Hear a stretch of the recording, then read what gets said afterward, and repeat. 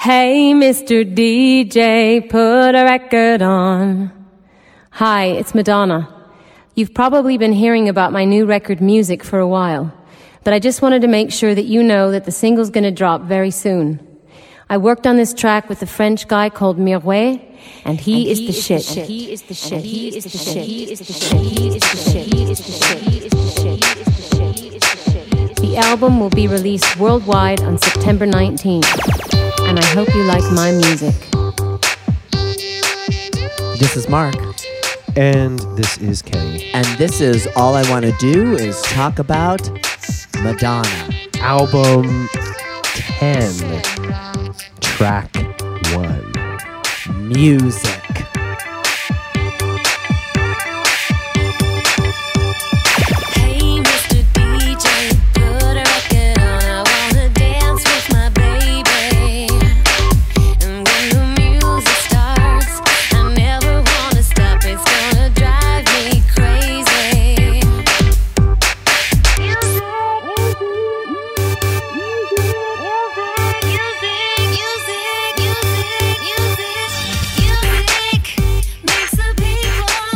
Yes!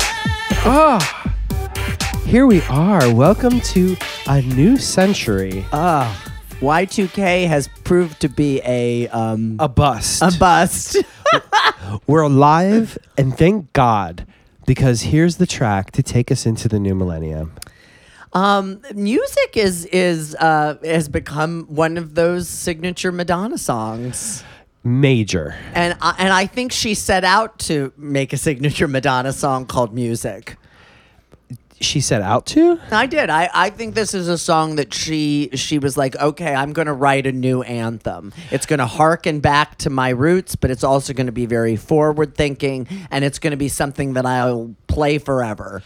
Well, yeah, I think, as you said in our last episode, she had reckoned with like, okay, the 90s are over. Something about this sound isn't working. I need to go in another direction, right? She had already started to work on an album again with William Orbit and a DJ who she then decided like, no, we're not going in the right direction. This isn't right. Yeah. She was looking for something that would stimulate her. She also talks about going to a Sting concert, and Sting, I think in this 90s period, like Sting and Madonna like are friends, and she goes to a concert, and she talks about seeing, him play all of his new music, and then he goes back and gets his electric guitar and he plays old Police songs, and how everybody in the audience was singing along, and she was like, music really brings the people together, and she was like truly inspired by going to a Sting concert. Yeah. It was where these lyrics came from. Yeah.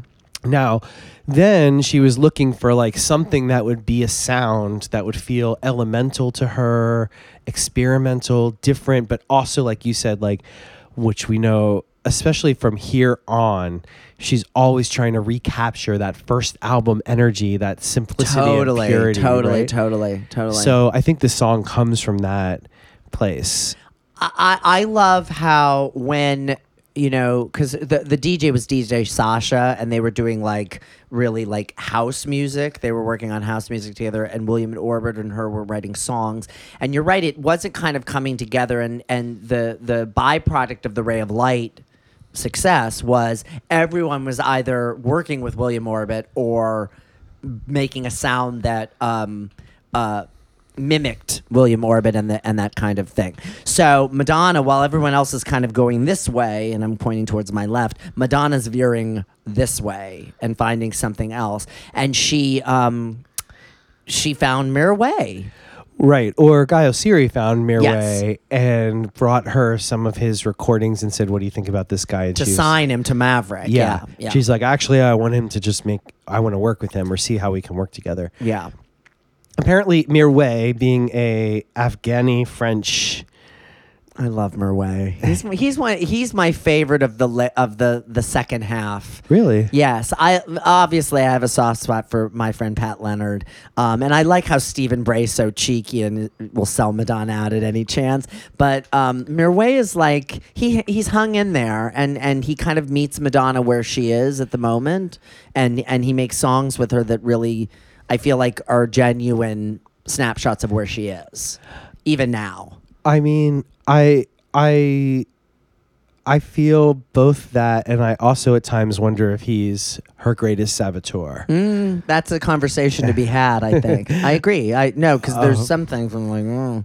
Yeah, like, well, they really take risks together, and they have big successes like this song, which really is a blueprint for almost all of pop music for a while, and really becomes like, I mean, I think it's the song that changes it takes Madonna to a level that I didn't think that she could get to again. Yeah. In a way, like, even though Ray of Light took us to that peak, I was like, well, that was the peak. And then here's this other peak where I was like, I can't handle it. Like, music is like it was such a ubiquitous song at that moment. Oh my God, totally. And I think that the key to that is the kind of way that Merway, his music is both adventurous and different, disco-y, but there's also a melancholy to it.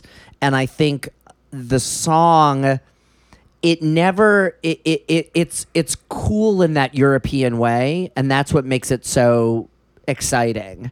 She's not like reaching out and grabbing our collar. She's like, if you want to come with us, come on, it's time. Let's do it. Let's do it right now. Yeah, it's a little dirty too. Yeah, it feels a little like, it feels like sex in a little bit. Like, oh yeah.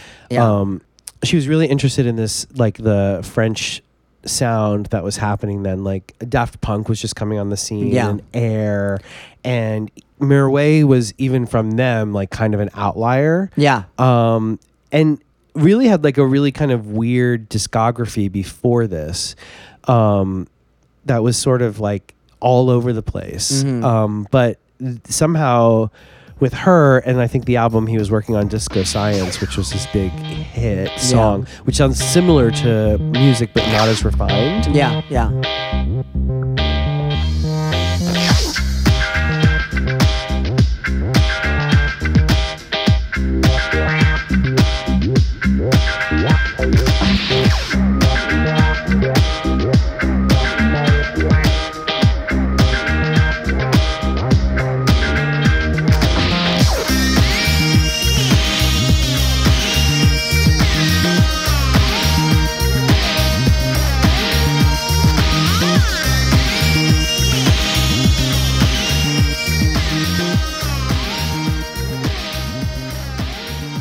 And not as poppy. Not as poppy. Yeah, it's a little more difficult. Yeah. Well, and what I love about this song, and I remember when because I was in my I was getting the first full year of living in New York under my belt, and it was a really, really hard time. I was drinking quite a bit and having a really hard time balancing trying to like make a creative life for myself and survive in New York and have this relationship in Chicago. There was a lot of that stuff, and I was dirt poor, so it was like clinging to things that I could actually, and I think we talked last episode about how you weren't as engaged with this era of the next best thing and things like that. I was clinging to it because it was something I knew and it was familiar. And when this came out, I was like, whoa, this is so different than anything I've ever known from Madonna. But what always pulled me in would be her vocals. And her vocals on the whole album are so unadorned and so raw and simple, with some vocal tricks to it. But like the vocals don't sound, she sounds way up to the mic. She sounds very close to you. It's this really interesting technique he uses where he surrounds it with all of this crazy beats and music and changes to everything, and colors are always swirling. I feel like it's a swirling kind of sound, and then through it is Madonna's vocals kind of as keeping us on the road, and that's what kind of like stabilizes the song for me. Oh, for this song in particular? Yeah. Yeah, I mean, I think like I agree. I think her vocals are amazing in this, and especially when we get to the chorus and we hear that part of Madonna's voice that we don't get to hear that much, that sort of yearning kind of screaming to get us to move, is so pleasurable. Music makes the people come together.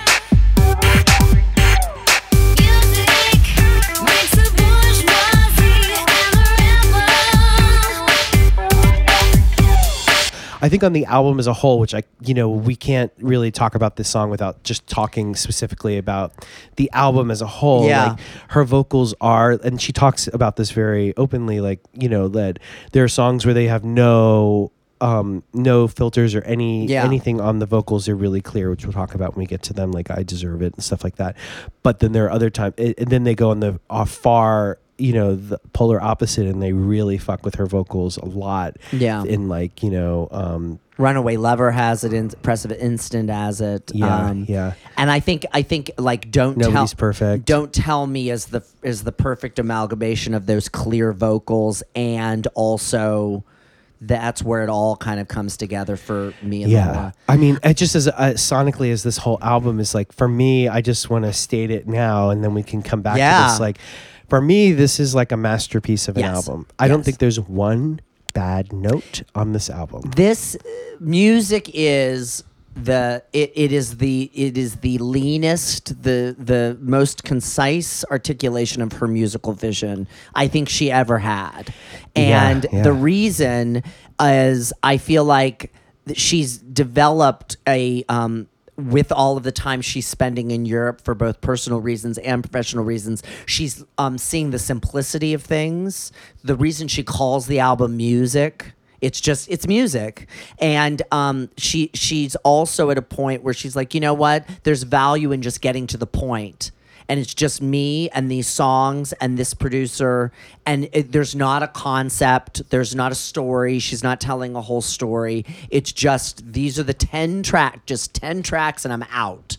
Totally. Well, yeah. And I think after, if we think about the whole 90s, like, it was really hard work, and conceptual, and there's all these bigger things going on. But this points to me to a couple different things. One is that, after that, there's like, she is 41, 42. Yeah. And I think something happens when you hit that age. And I think that's something we should talk about this whole season, because I think she's in what I consider, like, a prime time of life, right? You're at the point where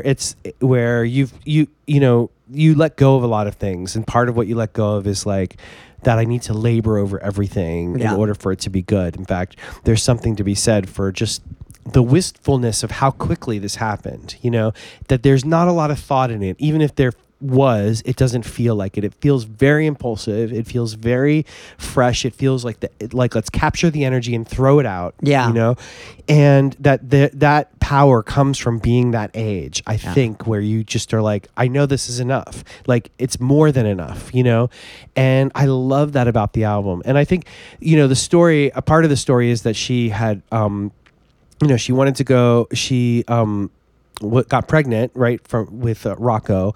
And she needed something to do with her time. So she's like, well, let's go make an album. And then they had like a few months to make the album. Yeah. And so she's like, let's just go do it. And she was just like, did it, Yeah. And it is the closest I think she ever has gotten to capturing that first album energy, like where it's just like, boom, here it is.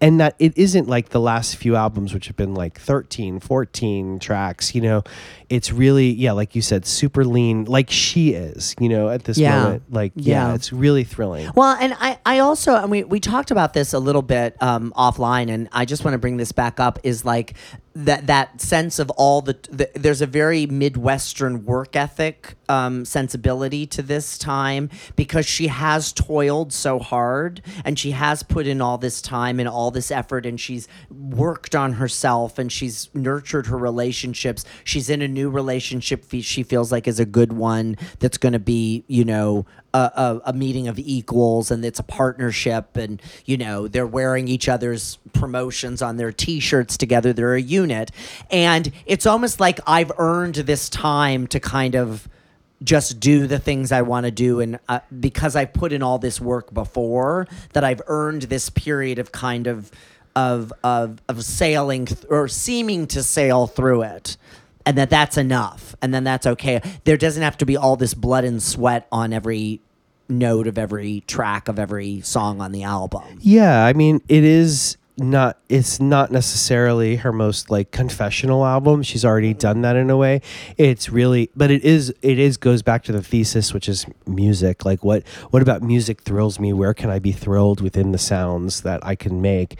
I think there's something too, like it was such a thrilling moment for this album to come out because we had gotten so accustomed to it being like, before Ray of Light, it was so long between studio albums. Yes. And I just presumed that it was going to be a long time before we heard another Madonna Because Ray album. of Light was such a statement album. It was like, okay, she said something now. Yeah. And I didn't really think another album was coming.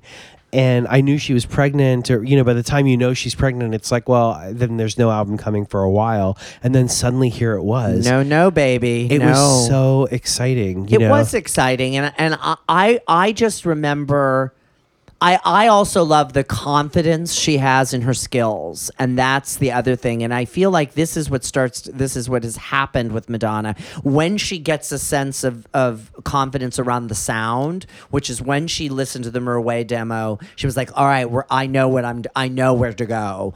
She knows where to go. She knows her skills are going to go with it. It's going to be great. Yeah. And you hear it in all of the press around the album. Like she knows she's made a great record. Yeah. And she's not worried about the reception to it and music, the song and its instant success just kind of verifies. She says, well, I told you so. I knew. Yeah. And I think that music is much more pared down, much more minimalist, in a way more funky.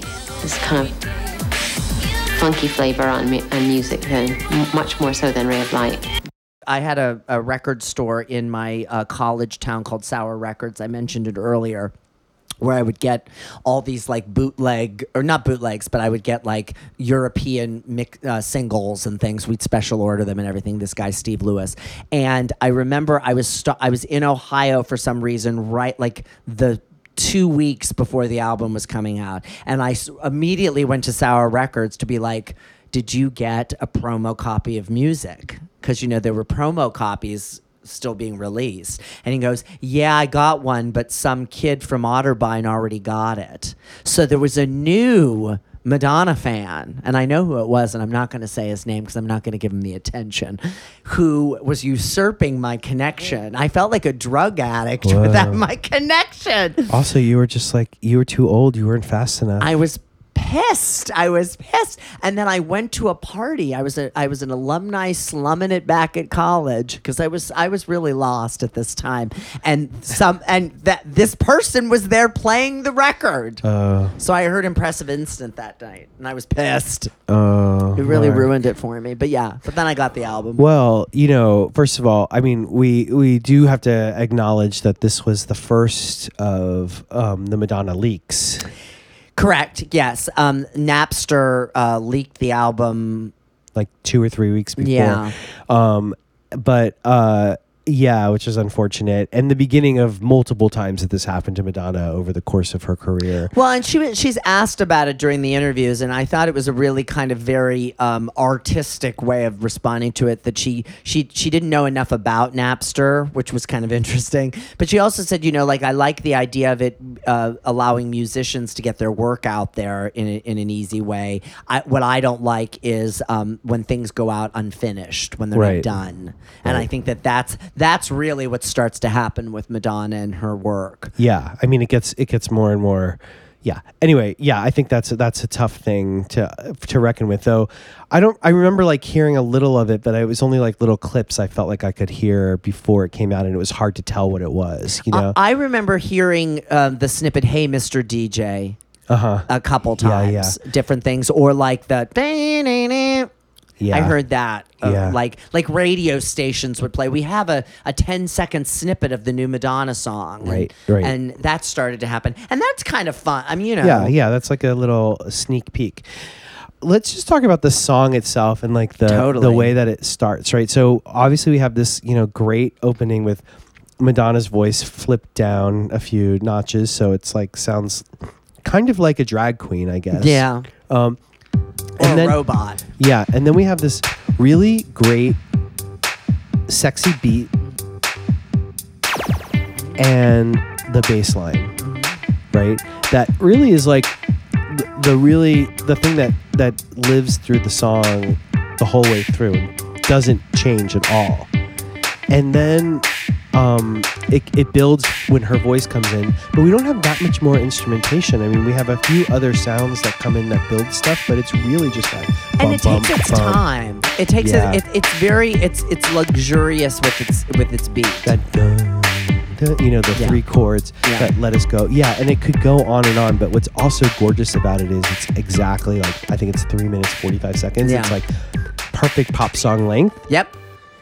And then what's so great is when she starts to do live versions of it, which I know we're not really talking about yet, then it just expands and expands and expands in such beautiful ways. Well, and that shows the durability of the song, because I think it's a very deceptively simple song. I mean, it's just, verses, chorus out. Yeah. And then just kind of the music just builds. What I love about the production of it is they add a little bit more of an element with each chorus. Yes, and it just builds. Yeah. But it doesn't become this anthemic thing the same way that all the other anthems do. Right. Like, it doesn't come in hot. It doesn't go to that explosive place. But the chorus... Oh, it's amazing. And it's like, who else could do a chorus that's like, music brings the people together, music brings, the bourgeoisie and the rebel. Like, music makes the people come together. Music makes the bourgeoisie and the rebel. Like, and I Only remember Madonna. people being like, what does that mean, Madonna? What does it mean, the rebel? That's it. That's all it is. The bourgeoisie and the rebel. yeah. Well, Rebel Heart. You don't need anything else. You don't. Well, those are two extremes. Yeah. But can I be a bougie rebel?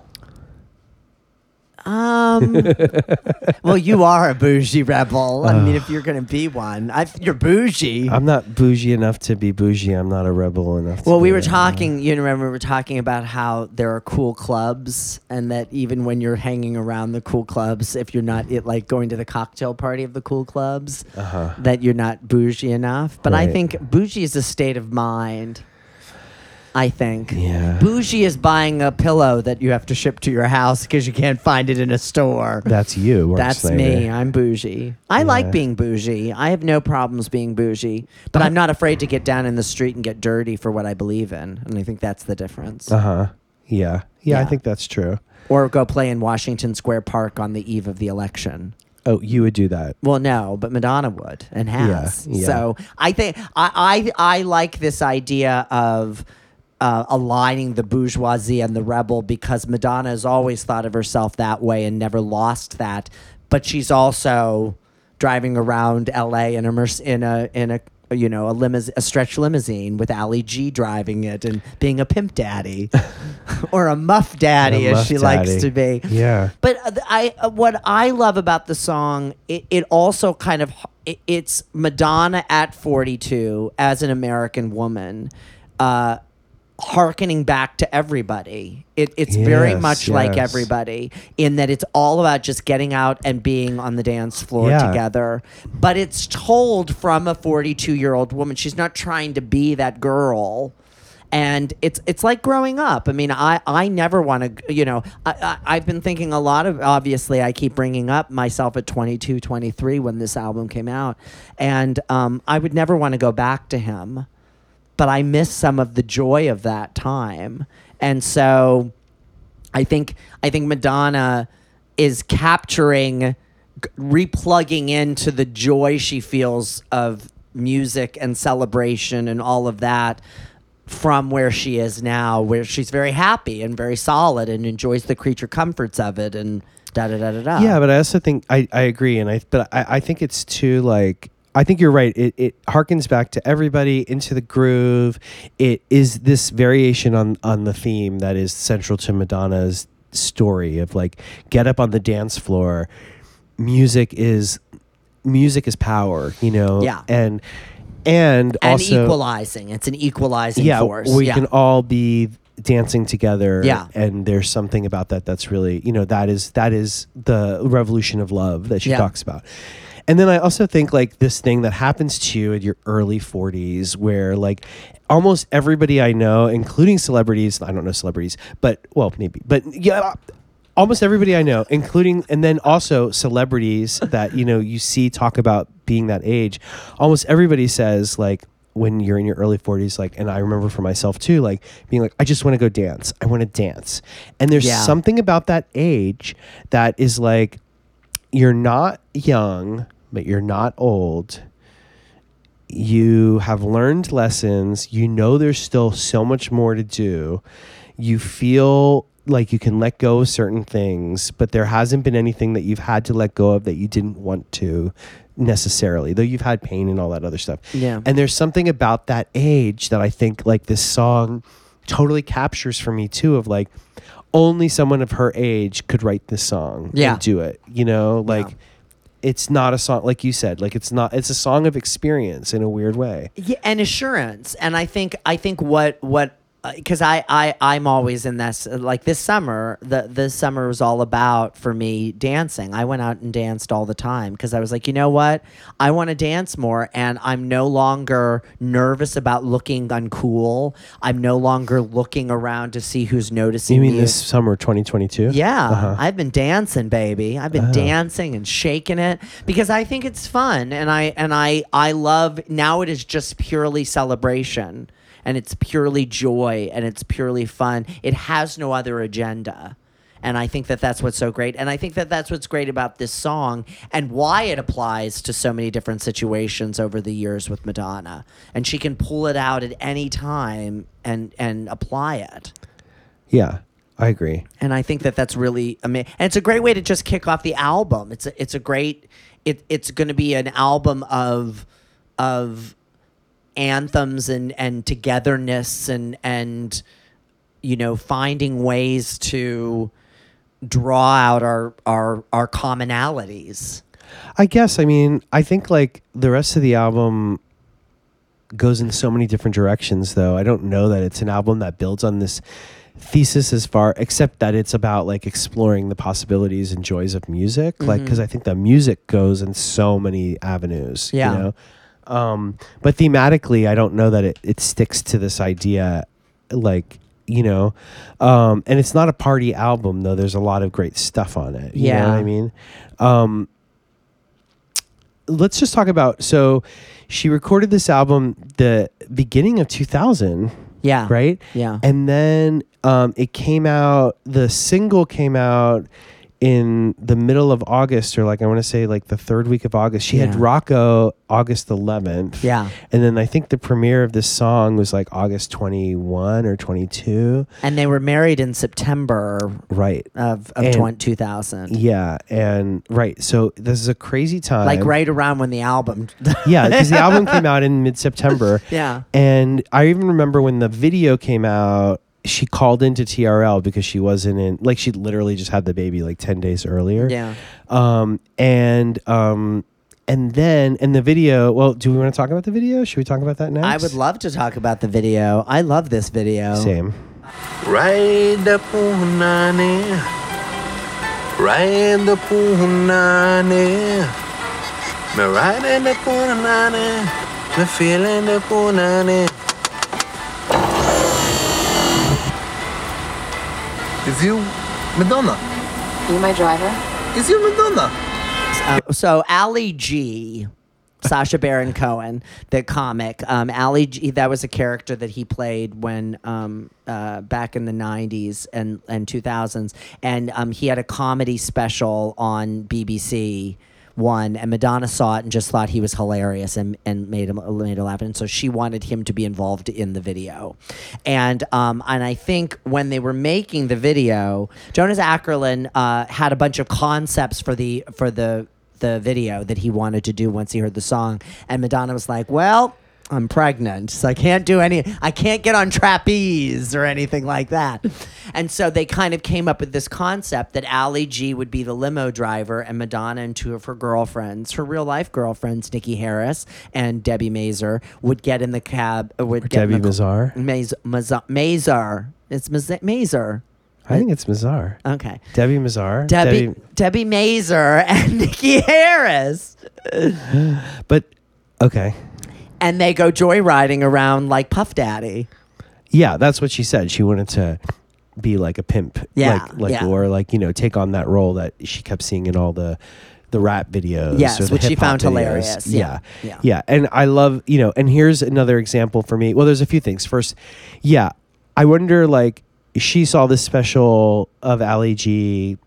Who tipped her off to it? Probably Guy Ritchie, right? Probably, yeah.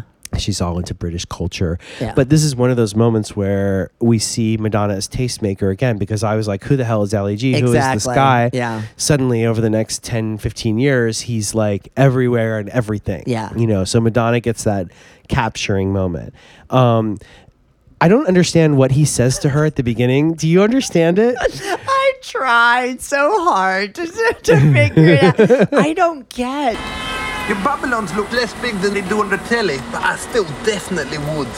He's basically saying, like, you look different than you look on film, but I would still do you. Yes. And then she's like, you wish. You wish. Yeah. Well, and I don't think any of her dialogue was actually shot that day. I feel like it's always, because we never see her talk. Well, we see her in that moment where he rolls down the window. Yeah. But no, in the car later when he takes off the CD and she's like, can you put my music back on or whatever? It's not happening there. That's an overdub. They're just like driving the... I didn't understand because Ali G, they made a big deal about it that he was going to be in it, and I was like, who is this guy? And when I saw it, I was like, I don't get it. I don't either. I didn't get it. No, I didn't get it either at the time, but now I understand. Yeah. And it's funny because then I think it was like a year later or even less that he was on HBO and he had like an HBO special. Yeah. And I was still like, I don't get it. But that's my way with, and I know for all our listeners who are in Britain, I know you guys know like that the humor sometimes doesn't translate. It's about the rhythms. Like there's a rhythmic. The rhythms are just very, very different. Yeah. And the way that they tell jokes and they have humor in the, because I've joked around with my British friends and colleagues and it sometimes it slams into each other. Yeah. It's funny is years ago, and I was thinking I could be Madonna in this moment. Years ago, Sheldon, my husband, had an opportunity to work in London. And so he went over to work there for like 3 weeks, and I went and stayed with him for like 10 days. And we were like, could we live here? Could we do this? And did they rent him a flat? Yeah, they did. And it was I don't remember the name of the area, but it was beautiful. And we were really happy. And I was like, I could totally do this. But Sheldon had a few issues that made me had cause for alarm. Now it didn't work out, so we didn't have to worry about it. But one of them was before that he had a job opportunity in Brazil, and he was like trying to get me to learn Portuguese with him, and so we were like studying, and I was doing a really bad job, but he was doing really well, and he was like becoming kind of fluent. And I think I only word I really learned was con licença, which is like, excuse me. So I'd be like, com licença, I don't speak any Portuguese. So anyway, he was so that seemed to be an easy transition. But when we went to London, he was like, I don't understand what anybody's saying. And I was like, they're speaking English. He's like, I can't get it. Yeah. And then I was like, wow, I didn't have that problem, but I was interested that to him, being in England was going to be a harder transition, like than learning Portuguese and doing that. The other thing was a very Sheldon challenge. Totally. The other thing was like the sides of the road. Like he was like, I almost got hit by a car 3 times because he was riding a bike everywhere and he was always on the wrong side of the road. I was like, Sheldon. That's why you didn't move to England, is because he couldn't understand. No, the job didn't work out. Well, so when I'm in England, and I love being in England's like one of my favorite places in the world. I come in and the cab drivers are always like, "Whereabouts are you from, Mark?" And I'm always like, because I have this like weird accent where I'm kind of Brooklyn. I'm also kind of Southern. And I kind of yeah. And then when I get off the plane, I'm not kidding, in Heathrow, and it's not affected. I start to get an accent, just like Madonna. It's weird. And so I'm like, I'm from, and then like, whereabouts are you from, Mark? And I'd be like, I'm like Sussex. I'm from Sussex. my family's from Sussex. But I love this video because they go to a club, they dance with some hoochies, they go throw to a money at strip club, strippers. Everyone kind of gets in the car with them. Yeah.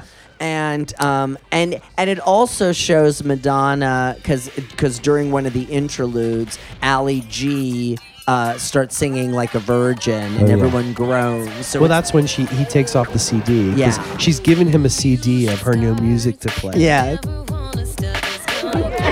What are you doing?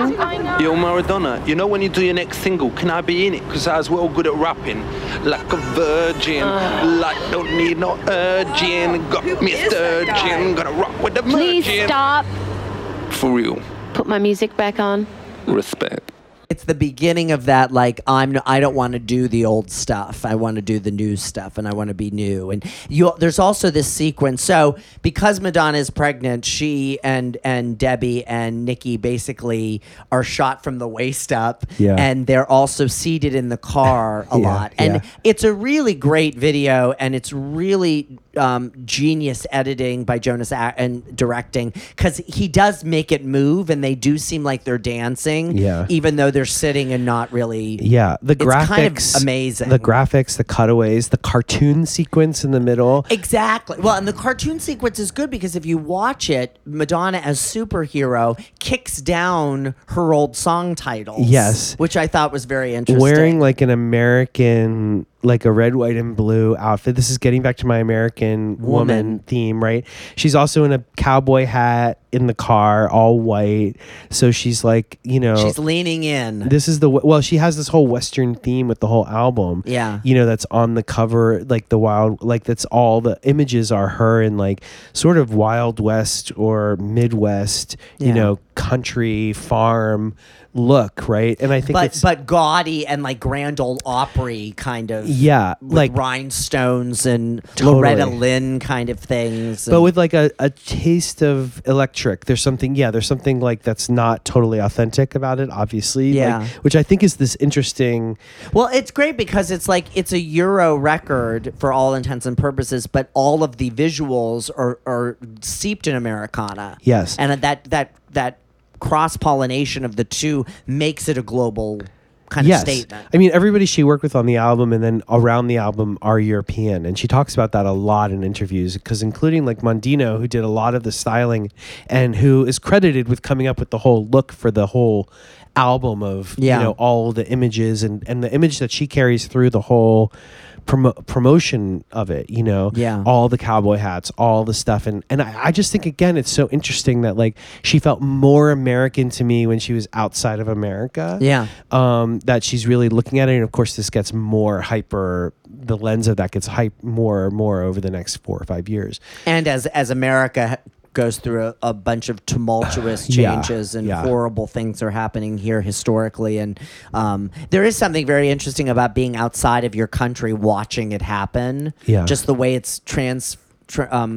shared with you via the news and everything. It's a very illuminating. You see it a different way. Yeah, well, and Madonna has this is the first of 2 times where she's left America when we've moved into a super Republican, very conservative time, and like really has left America, and it's interesting, and admirable, or I envy it, and wow, talk about bourgeoisie. in 2016, if I had the means and ability to go live somewhere else, decamp to Portugal.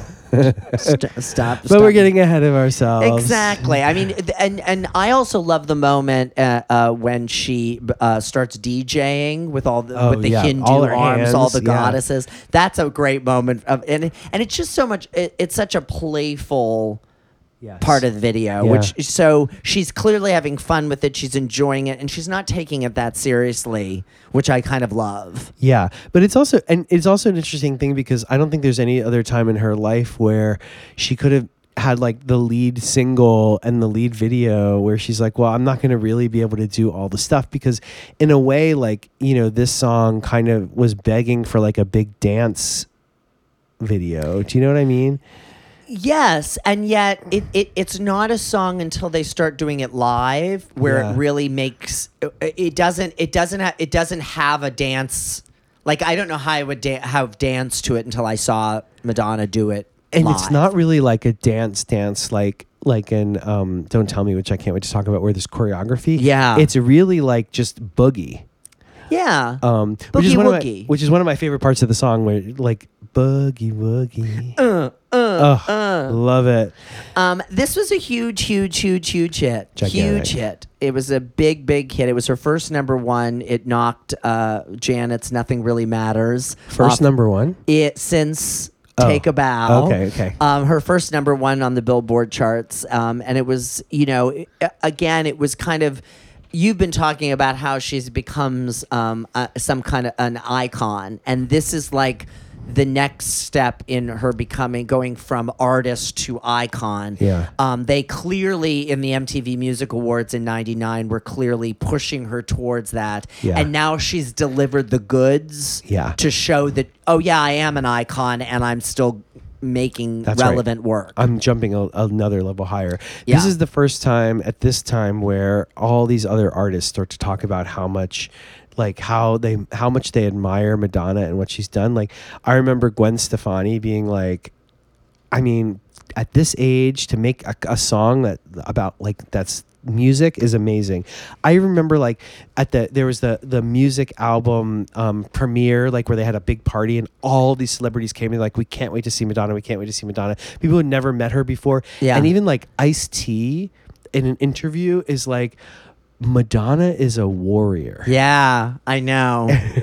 And I think that to me is like, that's it. He's like, anybody who's lived in this music business for as long as she has, like, that woman is a fucking warrior. Yeah. And like, she still turns it out. Yeah. Like, and everybody felt that way at this moment. and it's setting the bar for the next kind of chunk of time. And I think that at this point, a lot of other musicians who had been in the business that long were starting to be nostalgia acts. And she clearly has no interest and is actively choosing not to. I mean, it's a very, very interesting, and we'll talk about it when we get to the Drowned World tour. I mean, that tour has nothing to do with the past at all, by design. And I think there's a whole number of reasons why, in addition to her own creative stuff, why that happens. Yeah, for sure.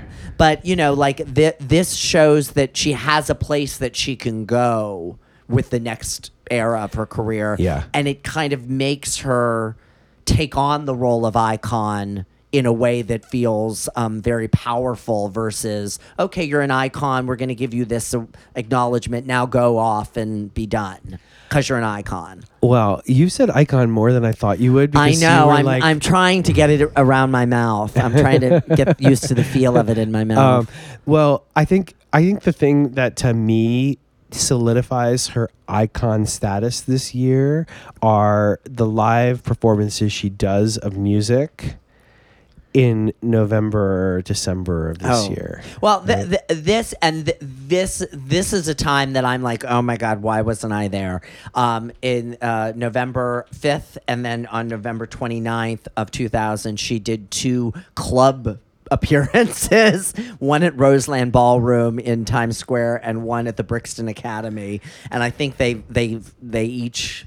How many people do you think Roseland fills? I mean, it's a couple thousand, maybe. A couple thousand, maybe. Yeah. I think Brixton's like 33,000, not 33, 3,000 people. Yeah. Small venues. Yeah. But she brings out, I think it's 6 songs that she do. Yeah. And all from, no, she does she does Holiday, She right? does Holiday, yeah. In London. I don't think she did it in the U.S. Right. And she starts those shows with Impressive Instant, which we'll talk about. But the music performances are amazing and sort of tip us off to like how this song is going to play live. Yeah. And it brings in this element, which I really want to save till Drowned World, but I'm going to say it now just briefly, is this element of this is part of her icon status. And what I mean is not only are the performances great, and we have Nikki and Donna on stage with her. Welcome back, ladies. Looking great, looking refreshed. They're ready to go. Her body is now in this place you were talking about, this muscular place. She's just had a baby, but she looks like she's been working out. She's powerful, strong, centered. She's blonde, but again, the sort of shoulder length hair, a little less than shoulder length. But it's really about the visuals, because what this brings to my, all the visuals that pop up before the song starts and even during the song are all clips from all her other videos. Yeah. And it's just this reminder of like, this is all me, motherfuckers. I'm here in every way, I'm here, but I'm here and here and here and here and here and here. Yep. And like that like solidifies this Madonna brand. Yeah. You know what I mean? Yeah. My favorite of those, I love those two performances. I don't know if we want to talk about the one that we can really talk about, which is the Brixton one, which there's video of.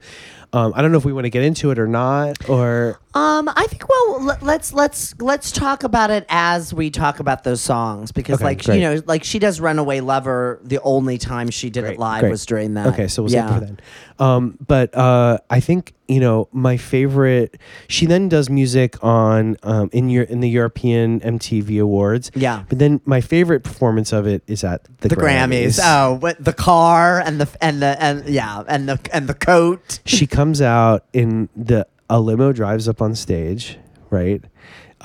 Driven by Bow Wow. Don't forget Lil Bow Wow. Yeah, he's Lil there. Bow Wow, who she takes off her fur coat and hat and puts it on him, and he's like, "All right, see you later." I'll be here in the car. She gets out. She's in like this all black outfit, long sleeve, really beautiful. And she starts singing the song, and they've refined the song, the live performance of it a little bit. It's tight, yeah. Because in the European version, she sings that first music, and it sort of echoes, but now the girls sing it. Yeah. And then it just like takes off, right?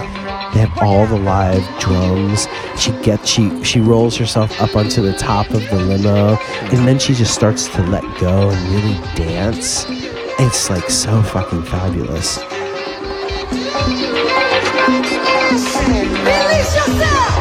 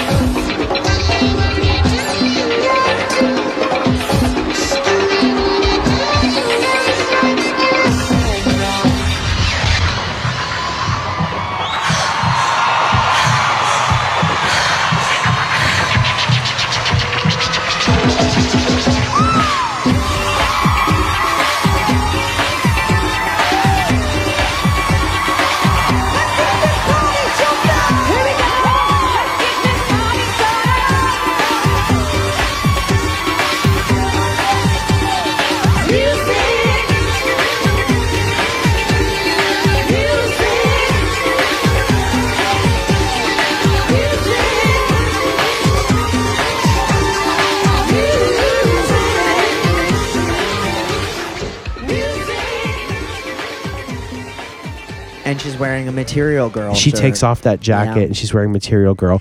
And I love this. I love these message shirts she's wearing. She won this one with Guy where she's like Mrs. Ritchie. Yeah. And she wears for the premiere. She wears one that says, what's the name of his movie that came out? Snatched. Yeah. She wears a Snatched, and he wears a music Snatch. T-shirt. Yeah. And I love that. Yeah. I loved that. They were really sweet then. And That was a good time. And I really was hopeful. Well, there's a lot to come. There's a lot to come.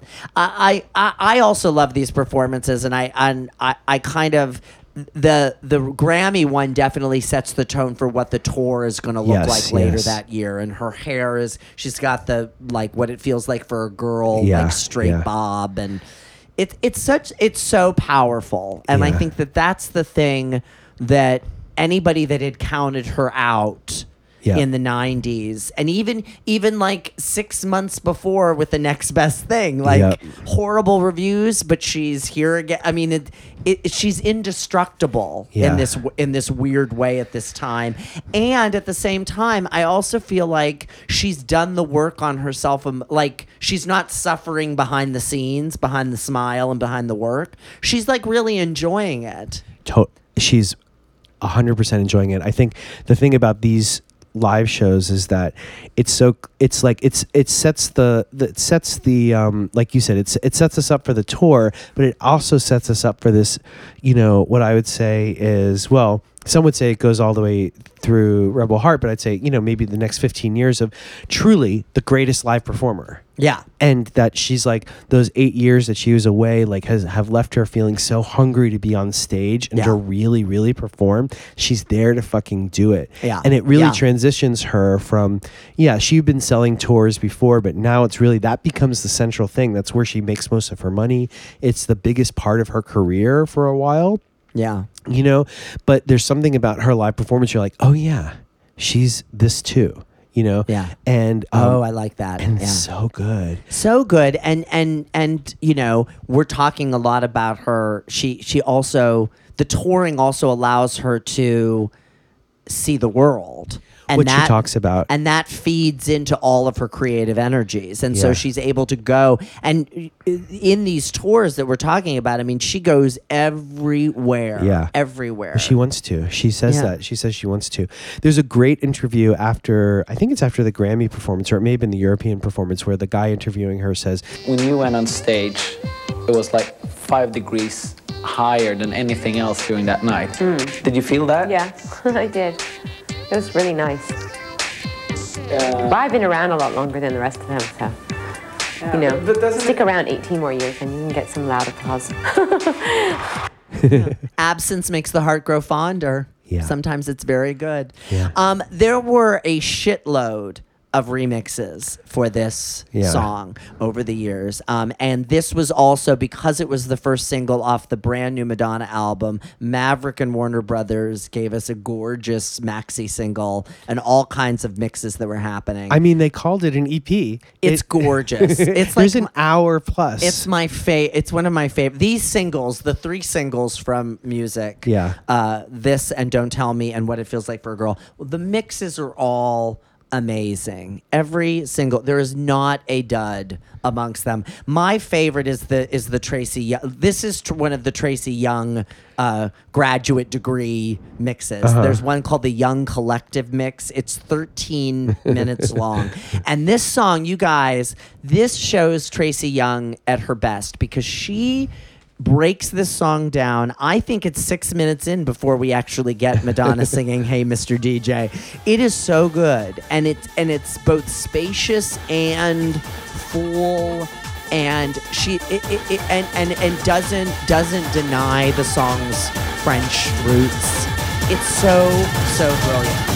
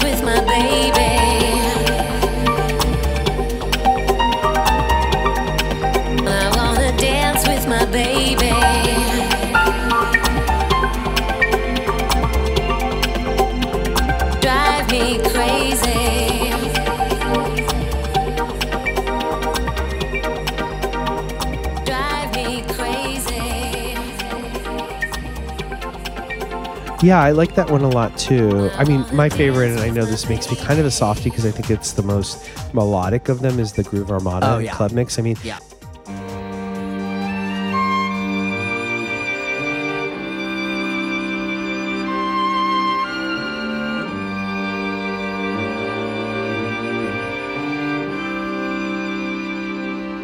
I just love. I always want a concert to start with those strings, and like to bring us into this world. And so I think it's a really great.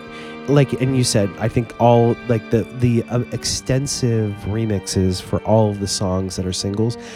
You're holding the CD and the art and the colors and everything is just so gorgeous. It's so planned and so thoughtful, and she really cares about what she's putting crazy out because into it the sounds world. like it was so fast. But there's something to that too, sometimes things have to happen fast. I really love the deep dish mix, and also the Calderone radio mix is there's an edit. I think it's 4 minutes, and it's really, really good too. All the mixes for this, and this is also something that I think starts to happen. This is when mashups really start to get really popular, and Madonna has a ton of artists who have they've been mashed up together over the years, and they pick music. Music's a great song to do that, including my favorite, which is a mashup, and I remember being trashed at Roscoe's in Chicago when they played this, and I danced and did all kinds of unmentionable things with people on the floor. It's Madonna and Stevie Nicks' Planets of the Universe. Okay. And I blame Liz Rosenberg for this because she was the spokesperson for both of them at that time. And Stevie Nicks had an album out in 2000 called Trouble in Shangri-La, which was her first release as a solo artist since 94's Street Angel. And a lot of the songs on Trouble in Shangri-La were old Fleetwood Mac and solo stuff from the 70s that she kind of pulled out and redid. And one of them was Planets of the Universe, which is this beautiful, slow song, but then she made into this really big dance mix, as you could only do in 2000 at Warner Brothers. And then they mashed it so it's Planets of the Universe with music. And it's amazing. It's 14 minutes long, and it's them going back and forth, trading vocals, and it's awesome. All right, I'll check it out. It's really, really, really good.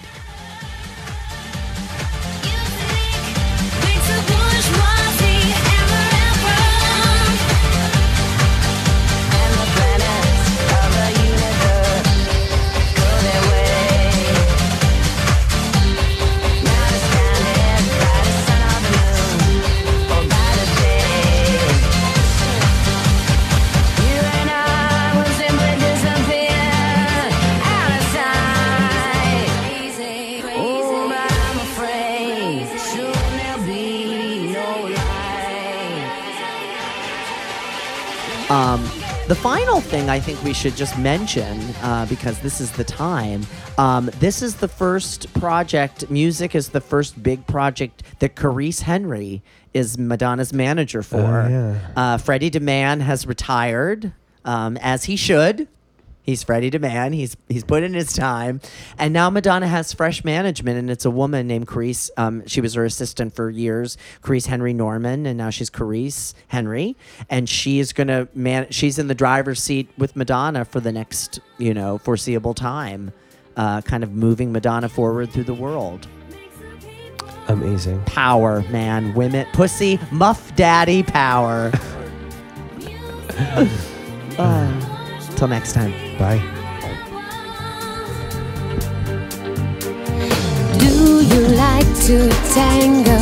Boogie woogie. Do you like to bebop? Boogie woogie. Do you like to mambo?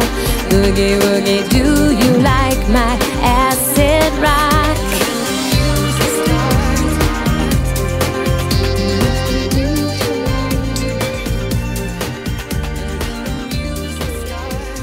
I think that music thing that we have in the beginning should happen there.